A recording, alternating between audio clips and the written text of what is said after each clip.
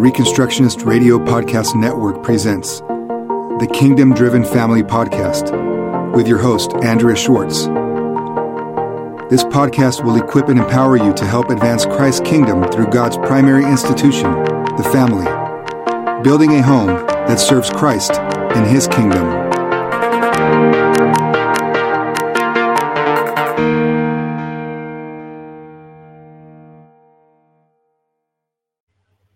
Hello and welcome to another edition of Homeschooling Helps with Andrea Schwartz. Today we are and Nancy Wilk. And Nancy Wilk. I was going to let her get to that, but it's okay. That's what happens when you have a friend who talks too much. Anyway. That's right. That's why we do. I didn't mean you. I meant together. Okay. So today we're in part 7 of the 10-part series, Does God's Law Reign in Your Home? And today we get to talk about the commandment that I think is relatively misunderstood, the 7th commandment. So Nancy, you take it away from here. Sure. Okay. When we talk about the 7th commandment, it says not to commit adultery. And initially we think that means, okay, don't have sexual intimacy with a person that you're not married to. And so, you know, it's a lot of people would say, okay, well, I'm good. I don't do that. But when I'm teaching it to the children, one of the things I say is, you know, the 7th commandment, here's the dad, here's the mom, here's the kid, 7th commandment, not to commit adultery. That means we keep our marriage. Now, you said that this was about treason. And so I got to scratch my head because I think of treason like mutiny on the Bounty, on the high seas, you walk the plank and you're done. Or, you know, overthrowing a country's government. So how do we connect the idea of treason and the family? Like that's a big stretch. Fill in the blank there, Andrea. Okay. Well, the fact that we think of treason in statist terms has much more to do with the unbiblical nature of most people's world and life view. I think we've established, as we've gone through the earlier commandments, that God's law primarily is instruction to covenanted families. When the Bible talks about honor your father and your mother, it doesn't talk about honor your prime minister, president, or king. Now, there is an element that if you honor your parents and you honor the basic primary institution of society, what you learn and apply there will go out into other areas. But treason is the ultimate act of disloyalty. So we're used to a spy being caught and tried for treason because he was selling secrets to an opposing government. Well, if you look in Scripture, even when there were conflicts between kings, etc., and spies, those were not the elements of treason. Treason in Scripture is offenses against the family of such a nature that they're detrimental. And thus, if you look at all the capital crimes in Scripture, almost all of them have to do with destroying the family. Murder, a capital offense. Incest, a capital offense, incorrigibility, having a family member who refuses to submit to the authority of the family. And obviously, destroying the marital bond is a capital offense because it's taking a stab at God's primary institution. Mm-hmm. Yeah, we really do make that, well, you're right. We misunderstand treason, or we don't use it biblically. And then when Jesus says that it's so serious that we have broken it when we just, when lust rises in our heart towards another person, that's pretty far reaching. And yet we have a tendency to define it as very, very narrow.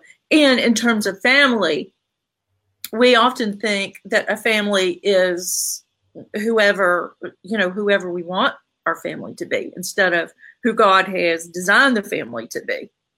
Great.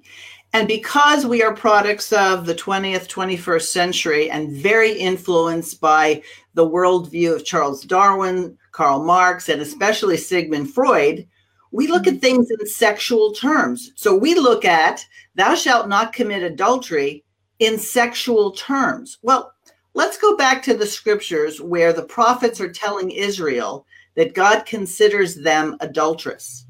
Is there a sexual connotation there? No, it has to do with faithfulness. It has to do with keeping covenant. And so whereas sexual sins would be part of this, it's not the totality of it. I see. That really does put a totally different perspective on the idea of covenant, government, treason, authority, and that basic structure of the family and the value of the family. Right. And so if we make everything sexual, then we identify ourselves as just sexual physical beings. But there's much more to that. If a marriage is only based on sex, what happens if one of the members of that covenanted marriage ends up being a paralyzed quadriplegic and there's no longer sexual opportunities, or it's possible? Is the marriage over? Is that why people come together? Because they just have this pleasure principle. I'm looking for someone who's going to give me pleasure. No, marriage is a commitment that involves a closeness and an intimacy, and the byproduct of that is not only children, but it's pleasure. Mm-hmm. But that's not the scope of the scope of it. No, because you see, a lot of people say, okay, thou shalt not commit adultery. So you have to be married in order for adultery to take place. Therefore, fornication's okay.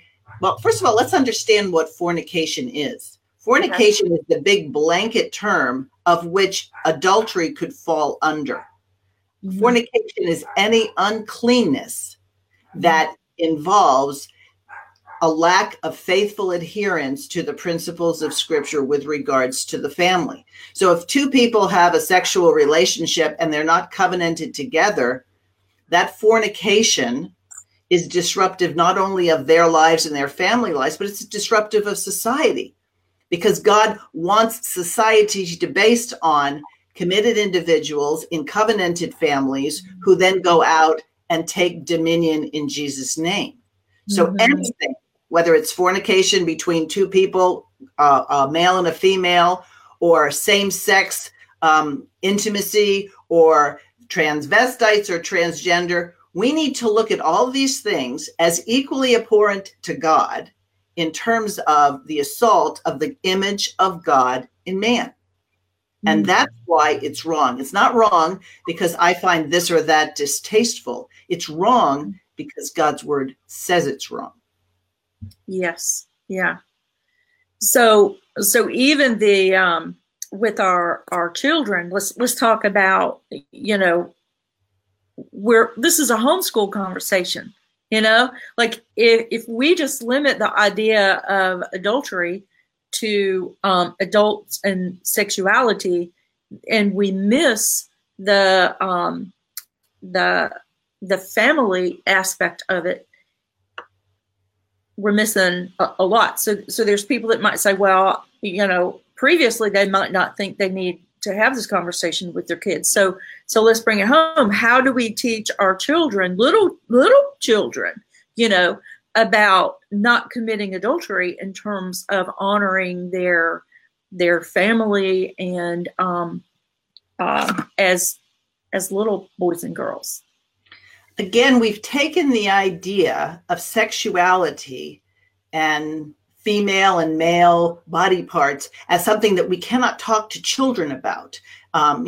We have to make sure that we don't introduce things that, they're not going to be able to understand. Well, excuse me. Any child who grows up understands, if he looks at himself and he's a boy and he looks at his sister and she's a girl, that they're different.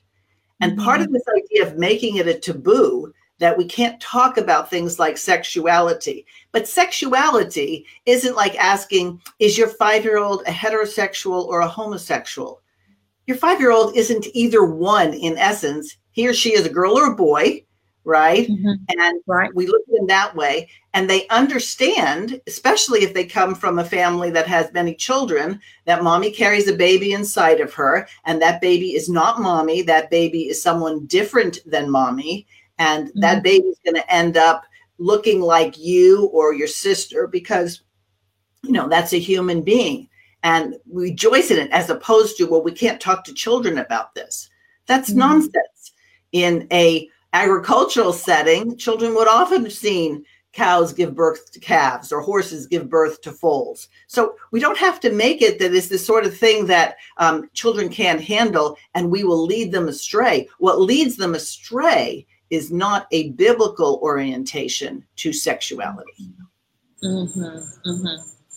Right. So getting that biblical orientation and valuing that relationship and that covenant is where we need to what we need to relearn and focus our attention on. Can you give us some examples? Okay, so remember the first 2 great commandments are then further developed in the 10.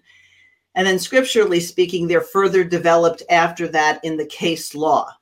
Much the same way that you have to make a decision if something's right or wrong. You go back to the scripture, you say, which box, you might say, does this apply to? Well, when you're teaching loyalty to the family, if you're teaching this idea that the family is a dominion institution, then sons and daughters should not be unfaithful to their brothers and sisters. They shouldn't be unfaithful to their parents. They should have this idea of commitment that they see manifested in parents and grandparents and aunts and uncles. You see, the whole idea of the extended or trustee family is the idea that God's family is an important thing to care about. Today, more people identify as Americans or not, or from this state or not. Now we have blue states and red states. You see, these are all political classifications. We need to look at ourselves in terms of family classifications. And that's something, quite frankly, that the compulsory education, state education system has done a fabulous job of destroying, because young people talk about, I want to be with my friends. They don't necessarily talk about, I want to be with my family. Mm-hmm, mm-hmm. Yeah, that's a big difference. We do generally think of adultery in sexual terms. It might take some real effort to think of it in terms of family loyalty. And so when the scripture talks about the people of Israel being adulterous to God, and we see also that adultery or marriage of the bride and the Christ, that's another family loyalty and picture that we need to be mindful of. Absolutely. And young people especially need to understand that their desire to be grown up and to have sexual experiences or not seem as though they're out of date or out of touch because they haven't had a boyfriend or they haven't had a girlfriend. If they look at that as unfaithfulness to their future spouse, we can be unfaithful before we even know the person who we are going to marry. And so the purity that God requires is so that you don't have the mixture. You know, when the Bible says the two become one flesh, it's figurative and actual. Mm-hmm. There's actual physical evidence that you will see, for example, in a woman that will have two X chromosomes, that if you take a sampling of some parts of her cells, there's an X and a Y. How does she get that? Well, because she's been united with her husband, and sometimes she has a male child. And so you get to see that this evidence of two becoming one flesh is true. People joke that when couples have been married long enough, they begin to look like each other. That's not accidental either. So this commitment, and children need to learn this from a very young age, is an exclusive relationship that exists only with the husband and the wife, and that's a picture of the relationship with Christ and his church. Mm-hmm. Mm-hmm. So there's no place for homosexuality in any form, or transgenderism or transvestite in God's economy, because it distorts the image of God in man and how God has given us a picture of what it means to be fruitful and multiply. Mm-hmm. Homosexual relationships, without going outside and getting some scientific or clinical help, will never produce children. And that's not going to change. Right.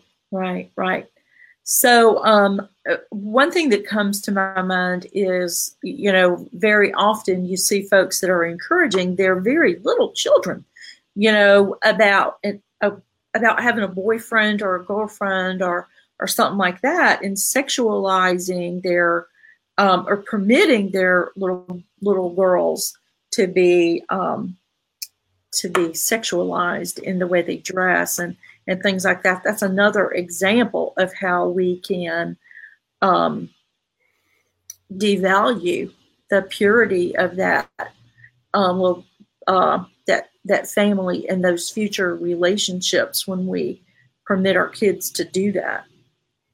And much better than talking about having a boyfriend or a girlfriend, talking to your children about when you become a husband or when you become a wife and you have a family. The things that you learned here in our family will transmit to there. So it's very family oriented, so that it becomes an unthinkable thing to say, well, you would never be that close and that intimate with someone who you weren't going to spend the rest of your life with. Right. Because we have lost, if you love me, you'll keep my commandments, as proof that we love Jesus. We've lost that. We've made love an emotion. We've made love a feeling. So you can have a spouse who has been in violation of their marriage covenant come back to this other spouse and say, but I still love you, or but I love her. No, you don't. Not by God's definition of love. And so you pervert love.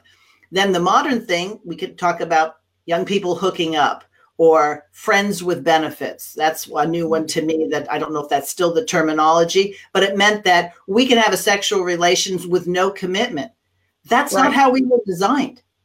And these things are treasonous to the family, not because, well, the family, it's treason to God because God's institution of dominion and the primary one of society is the family. So these are offenses against God and also offenses against the family. Right. And also pornography, like Jesus was talking about that lust. So even just entertaining ourselves there is violating that trust of the family. Right. And because too few churches teach on these things, because they don't talk about God's laws not only being operative, because it's operative whether you obey it or not. The same way that I don't have to, I think we've used this example before, I can jump off a roof, and because I don't think I'm going to fall to the ground doesn't change the fact that I'm going to fall to the ground. Well, God's law has blessings and curses attached to it. So I would encourage parents with young children, when, for example, mom is dealing with her daughters. This is something that will be important for you to know when you have your own children, or this is the kind of quality you would look for in someone who would be your husband. I remember having a conversation with my granddaughter, and I said, I'll get on the subject of marriage. And she says, well, when I'm going to marry daddy. And I said, no, you're not. And she said, no, I am.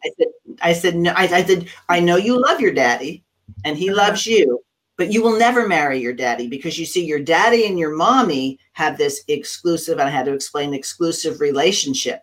So what you need to do is to realize that your daddy loves and cares for you. And so you're going to look and notice people who have the same qualities as your daddy.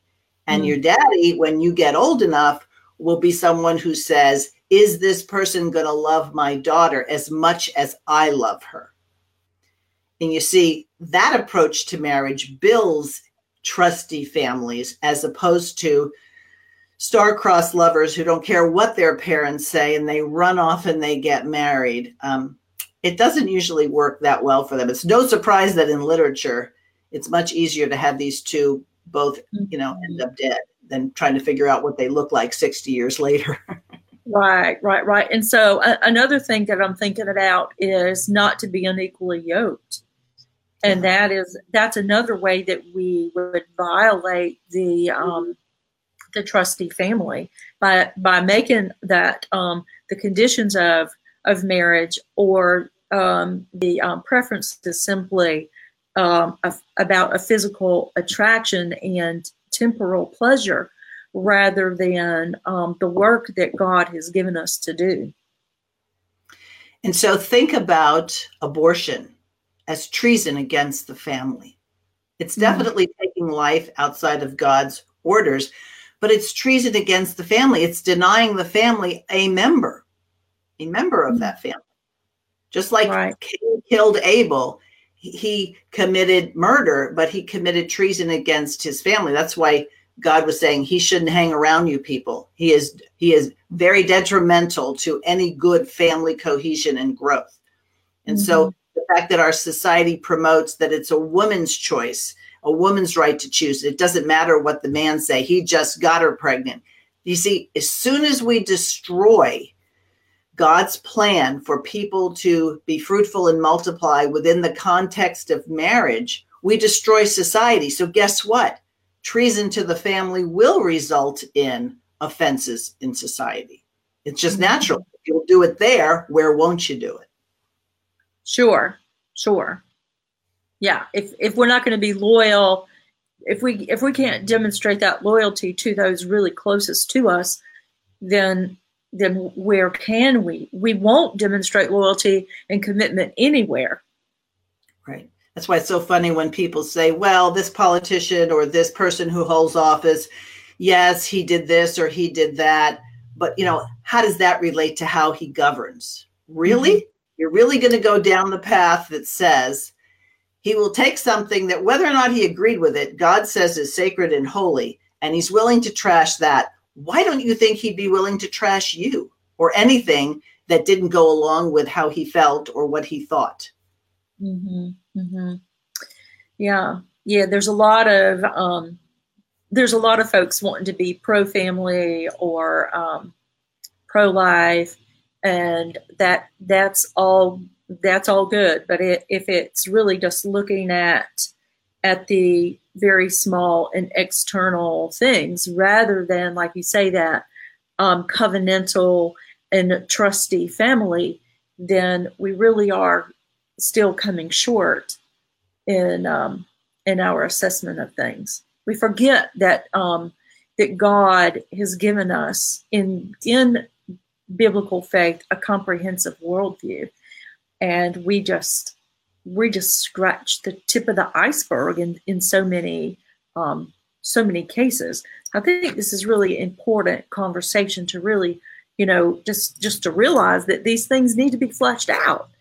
And so I appreciate that. So what else? We got a few more minutes. Tell us something else. What else do we need to consider in terms for the family about adultery and protecting our family, putting it right? Okay, so an obvious one is where are you going to allow your children to learn anything? There are a lot of people who think homeschooling or Christian education is like it's one choice among many. Christian education is the only choice. For people who want to receive the blessings of God, they may not and should not and must not turn their children over to people who are going to tell them to explore sexuality, to, don't take the constructs that your parents or your family give you. So I would say that there's an aspect, a very definite one, of turning your children over to godless individuals is treason against the family. That's how you're committing treason against your children. And it's no surprise that a lot of people will equate that with Baal worship. And Baal worship was sacrificing your children to gods or to the gods in order to gain some benefit, right? Well, that's what people are doing. And if you want to scratch your head, today happens to be election day in the United States. All right. How are we going to get good candidates? How are we going to turn this thing around? It's not going to turn around if people can't think biblically. If people somehow or other are going to say, well, if two people of the same sex love each other, who am I to say that they shouldn't be allowed to do that? Well, you're correct. Who are you to say anything?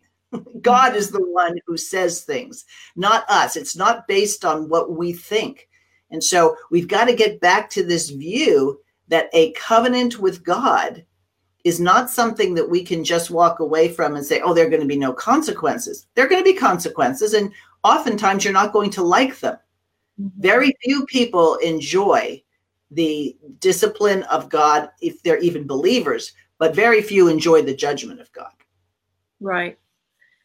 I think just in terms of the same way that we make adultery just about sex, we also make Christianity just about, loving Jesus, or, when do we get baptized, when we're little or when we're big, and we forget actually that this is a covenantal, it's a covenantal relationship and situation. When he brought, this whole 10 Commandments is given to a people that he just brought out of Egypt. And he said, I will be your God and you will be my people. And this is how we're going to do this, Right. And so we can't take these commands outside of the context, and remember that these words are given to a freed people, and that are going to worship God and build a nation that the rest of the world is going to say, wow, there's no other God like this God who gives this kind of care and attention and laws to their people. So, to his people, rather. Right. So we do not want to do a disservice to any of these. And so it really does behoove us to understand what God is saying here. Otherwise, we do have death unnecessarily, because he's given us his instructions. Right. So as we build, and we've tried to build on all the commandments, you'll see how they relate back and forth to each other. I just brought abortion into the subject of treason against the family, but wait, that has to do with thou shalt not kill. Well, we may talk about them individually, but they're interconnected, just like we might talk about the circulatory system if we want to understand stuff, but I've never met somebody who's just a circulatory system. They also have a muscular system and a nervous system and a skeletal system and a digestive system and a respiratory system, and there's probably more systems I'm leaving out. The fact is, we are made in a unity in the image of God, and we can't separate it out. Mm-hmm. And this is an area where Christians are often silenced. They're silenced because we live in an era that says the only thing you can't have is an absolute loyalty to God's word. Mm-hmm. So instead of fighting with people on these issues, this is where you need discernment. The scripture tells us to be as shrewd as serpents and as innocent as doves, right? We don't want to go along with things that are not true, but we don't have to engage with people who we know won't care what we're saying. But there are plenty of people who live on the fence, and just having somebody who is willing to say, this is what God's word says. Well, you just hate these people. No, I don't. As a matter of fact, it's proof positive that I care for them, because I see them going off a cliff and I'm trying to prevent that. So you may not agree with me, but don't say I hate them. I think that's right. If you believed that something that I was doing was wrong, why would you not try to convince me to do the right thing? But that's not usually the tenor. The tenor is, you be quiet, therefore I'm right. And if you say something that is remotely like, thus saith the Lord, or the Bible says, then you're called a hater. Well, you know what? You don't have to take other people's descriptions. And Jesus told us, they hated me first. Don't be surprised if they hate you.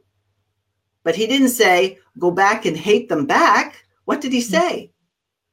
No, he tells us that we need to teach and correct and make those disciples. He tells us that all the scripture Paul tells us that all scripture is good for teaching and correction and reproof.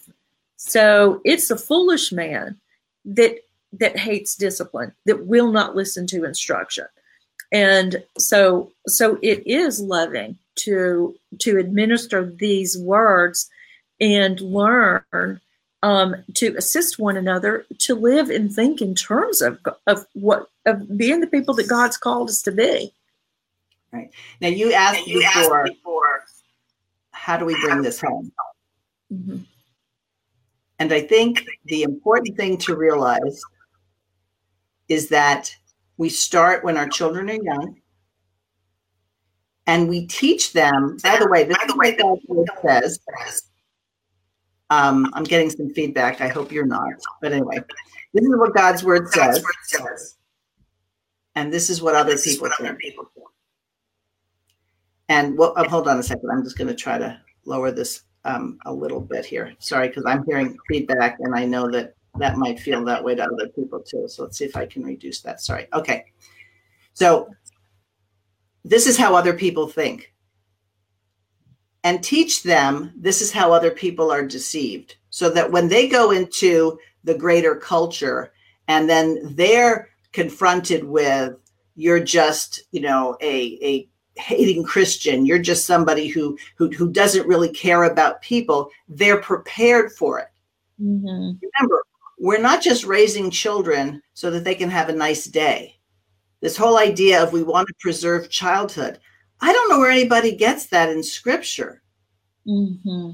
Yeah, scripture right. Is the aspect, as far as I can see, that says, we want to keep them innocent. Yeah, you keep children innocent, and guess what? Then they can be the victims of sexual abuse, sexual violation, because they've not been taught this is what God says these things are reserved for. So why do we have such an epidemic of abuse? We have an epidemic of abuse because the people of God have refused to teach their children, thou shalt not commit adultery, and what that means. Right.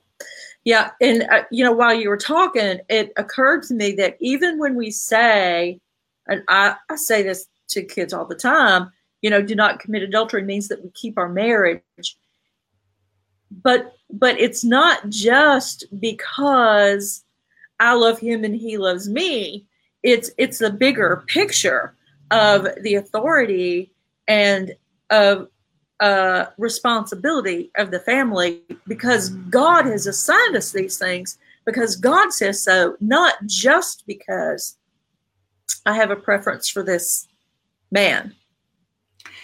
And what the important part about young people seeing committed marriages, tomorrow happens to be my 43rd anniversary. Well, compared to some people who've been married 60 years, I'm still in the beginning phases, right? Mm-hmm. The point is, instead of saying, well, I see married couples that fight. Yeah, right. Because people don't always agree with each other. So marriage isn't sustained because you love each other. Let's put it this way. Love doesn't sustain marriage any more than marriage sustains love, because it's this committed relationship that says, okay, it's tough right now, but I'll forgive you your trespasses because I know you're going to forgive me mine. Mm-hmm. So we don't have to make marriage this thing that has no sin in it and has no flaws. We acknowledge to our children, you see mom and dad argue with each other, well, make sure your children see you resolve your differences so they don't worry and say, does this mean mom and dad are going to get a divorce? Because divorce is the easy way out. And scripturally speaking, it's reserved for only specific offenses. And those offenses also happen to be death penalty offenses. Wow. Yeah. Well, as always, you give us a lot to talk about and think about. And, as challenging as that might be for some, I think that it's really good because we are supposed to be having our minds renewed by the Word of God. So we're supposed to be rethinking these things and not just taking the cultural explanation for or the model that we have had. And frankly, some of us have not had very good models. So that's all the more reason for us to be diligent and look back to see what God's Word says about these things, so that we can, by His grace, the work of the Holy Spirit in our life, and our obedience, bring our thoughts and our actions and our attention to the things that God has called us to. Absolutely. Yeah. So we scratched the surface here. And I honestly think that anybody who's listening or will listen in the future as we post this, you're going to have questions. You're going to have, I wonder how this relates to this. And we just invite you to contact us. Facebook allows messages, private messaging, so you can certainly identify which one of us you'd like to ask the question. And the point is to help you be a better steward in the lives of your children, so that as they grow older and now they become your friends and maybe even your caregivers when you're older, that they have a sense of God's design for the family and why it must be protected on God's terms. Very good. Thank you, Andrea. Okay. Next week. All right. We'll see you next week. Thank you for joining Andrea Schwartz and the Kingdom Driven Family Podcast, holding up the family and self-government as a true and lasting means of transforming society. Please visit thekingdomdrivenfamily.com and reconstructionistradio.com.